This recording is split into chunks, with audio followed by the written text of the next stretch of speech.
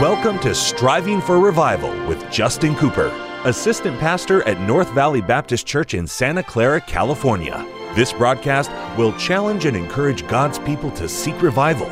We pray you'll be blessed as you listen to Striving for Revival.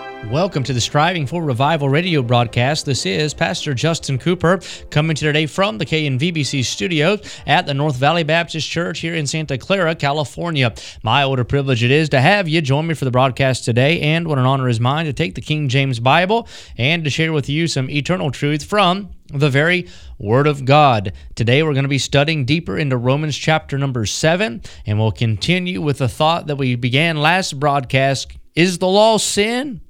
God forbid is what Paul says, and we'll look into what the law does in relation to our sin. Now, the law is not sin in of itself, but we did find the law magnifies the sin that lives within us, and we'll discuss that in just a moment. If you have missed any of these previous studies, please go and download the podcast, become a subscriber to Striving for Revival podcast. That gives you access to all of our archived studies. We take all of these Bible studies and put them there. You can listen and listen again, and if you miss one, you can catch it via the podcast, and that will be maybe easier as you try and stay up and study along with me in the Word of God. It's amazing how many books we've already gone through verse by verse and how much content we've gotten broken down, but all of that can be found via the app. Have you done those 3 things today that I often challenge you to do? You say, what are those, Brother Cooper? Here they go. Number 1, pray every day. Have you prayed today? You say, well, I don't have anything to pray about. Sure you do. Pray for your family, your children, your spouse. Pray for your job, your employer, your employees. Pray for your health, and pray for revival. Pray for your church. Pray for your pastor. Pray for those who are lost without God, those around the world who are hurting or impoverished or persecuted.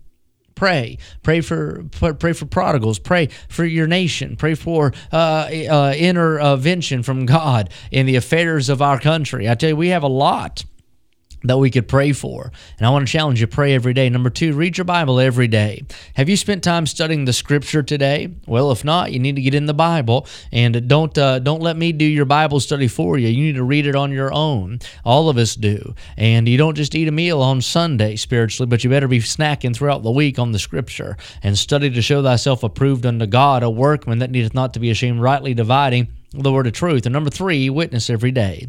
Now, whether you do it verbally, whether you hand out a piece of literature, whether you do it on technology with your thumbs, maybe you make a phone call, but whatever you can do, you do it to get the gospel out every day. And here's why. You do those things. Pray, read your Bible, witness every day, and that will help you as you grow in grace. It'll keep you strong. It'll keep you close to the side of the Savior. Now, verse 1 through 13 of our chapter shows the law cannot save. We're going to transition verse 14 to verse 25, shows us the law cannot sanctify. Self-righteousness is absolutely worthless. Spiritual righteousness is absolutely wonderful. It is not do. It is done for the New Testament believer. I did not get saved by grace through faith, and then I keep my salvation by works. I have been saved by grace. I am secured by grace. I am sealed by grace, and now I serve by grace. Thank God it wasn't that God imputed righteousness on my account at salvation and then made me earn or merit my own righteousness post-salvation. No, it was all of Jesus then, and it's all of Jesus today. The law does not save. The law does not sanctify. The law does not satisfy. The law simply shines a spotlight on the inability and inadequacy of man to ever obtain or reach righteous status with God.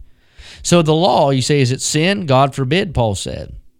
The law is not sin. The law manifests sin. The law codified sin, defined sin, and made man aware of his sin. The Bible tells us in verse number 8, sin taking occasion by the commandment wrought in me all manner of concupiscence. For without the law, sin was dead. So basically, the law made me aware of my sin. I would not have known lust had the law said, thou shalt not covet, Paul said. I wouldn't know adultery if it said that we shouldn't commit adultery. I wouldn't know murder if the law hadn't said, thou shalt not kill. I wouldn't have known all these things. But then the law came in and showed us what God expects, what God desires, and the standard that God has put in place. And then the decision point came in my life. Do I adhere to it? Do I obey it? Or do I transgress? Do I step over? Do I break the law of God? So the law was not sin. The law was that which defined sin. The law exposed to me my sinfulness and thus imputed unto me my guilt and my shame, and the burden of sin was upon me. And then I had to make a decision. Now, the law obviously cannot save. It wasn't given to make me saved. It was given to show that I need a Savior. And then I've got to make the decision, do I accept the free gift of grace from God, or do I try to live the best I can, do the most I can, in the most accurate right way that I can, and then die in my sin, or no? Do I get saved by grace through faith? For sin, taking occasion by the commandment, deceived me, and it by it slew me. Wherefore the law is holy, and the commandment holy and just and good. Now let's look at verse 14. For we know that the law is spiritual, but I am carnal, sold under sin. So verse 14 is sort of a bridge verse. It concludes the previous thought, and it propels us into the coming thought. The law is spiritual. So here it is, the very heart of the matter. The human spirit is rebellious against God. The human spirit is not spiritual. The human spirit is rebellious. It is not the law that brings death. It is the rebellious, sinful heart of man. It is our own actions. It's our own transgression. It's our own life choices. So the idea is sin has enslaved us. We are sold under sin. A slave has been sold to his master. He's under its authority. He's in its bondage. He's holding to its expectation. There is no exception. He must obey to the letter of the master. So the point is, we ought not be a slave to sin now that we've been set free in Jesus Christ. Prior to salvation, that's what we were. We were in bondage. We were held. We were wrapped up in chains. I was in prison, wrapped up in chains. Sin held me captive to sorrow and pain. That's what the song says, and that's where we were at. But thank God now I'm free from this world of sin. I've been set free. He set me free. He set me free. He broke the bonds of prison for me, and I'm glory bound. My Jesus, to see glory to God, He set me free. Grace was the key. Thank God. Faith was the means. I got set free from that old, so I shouldn't be a slave sold under sin any longer. For that which I do, verse 15, I allow not. Now we're going to find the schizophrenic tendency of a saved person. You might ask the question, now I made a profession, but I sinned. Does that mean I'm lost? No, not necessarily. Now, there are some people, I believe, that made a false profession, never did get saved. But listen, none of us are perfect.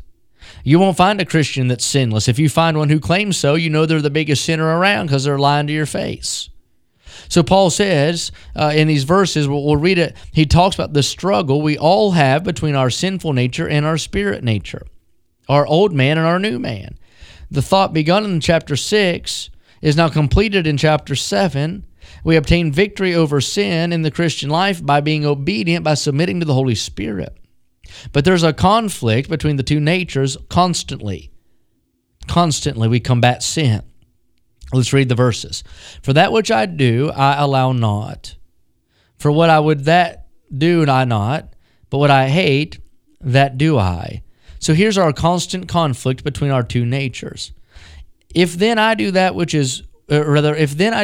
I would not, I consent unto the law that it is good.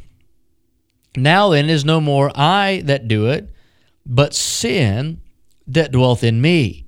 So now Paul is talking about him as though he has a split personality, and in essence he does. He's saying it's not I, the spiritual man, that does this, but it's sin that dwelleth in me, my flesh, the carnal man. So we succumb too often to temptation to do wrong. The verse 15 talks about that. For that which I'm doing, he said, I don't understand it. I wish I wouldn't do it. I don't want to do it. I hate what I'm doing, but I do it anyway. So insight into Paul's logic, it comes when we understand he's contrasting the I of his old nature versus the me or the I of his new nature. And then the composite I of his total being. So he's talking about the man of sin, he's talking about the new man, and he's talking about the man who houses both of those natures. Verse 16, if then I do that which I would not, I consent unto the law that it's good. If then I'm doing that which I should not, he said, I'm acknowledging the law is good. In other words, Paul's saying in his old nature, when he did what he knew he shouldn't do, he demonstrated the goodness of the law because it convicted his conscience. It told him he was wrong. So the law is not to be discarded. The law is not to be thrown out. The law is not to be set aside in some theological wastebasket. It's still good. Now then, it is no more I that do it, but sin that dwelleth in me. Now look at that word, dwelleth, present tense. Dwelleth, ongoing. Even though you're saved, you're still going to battle that sinful nature.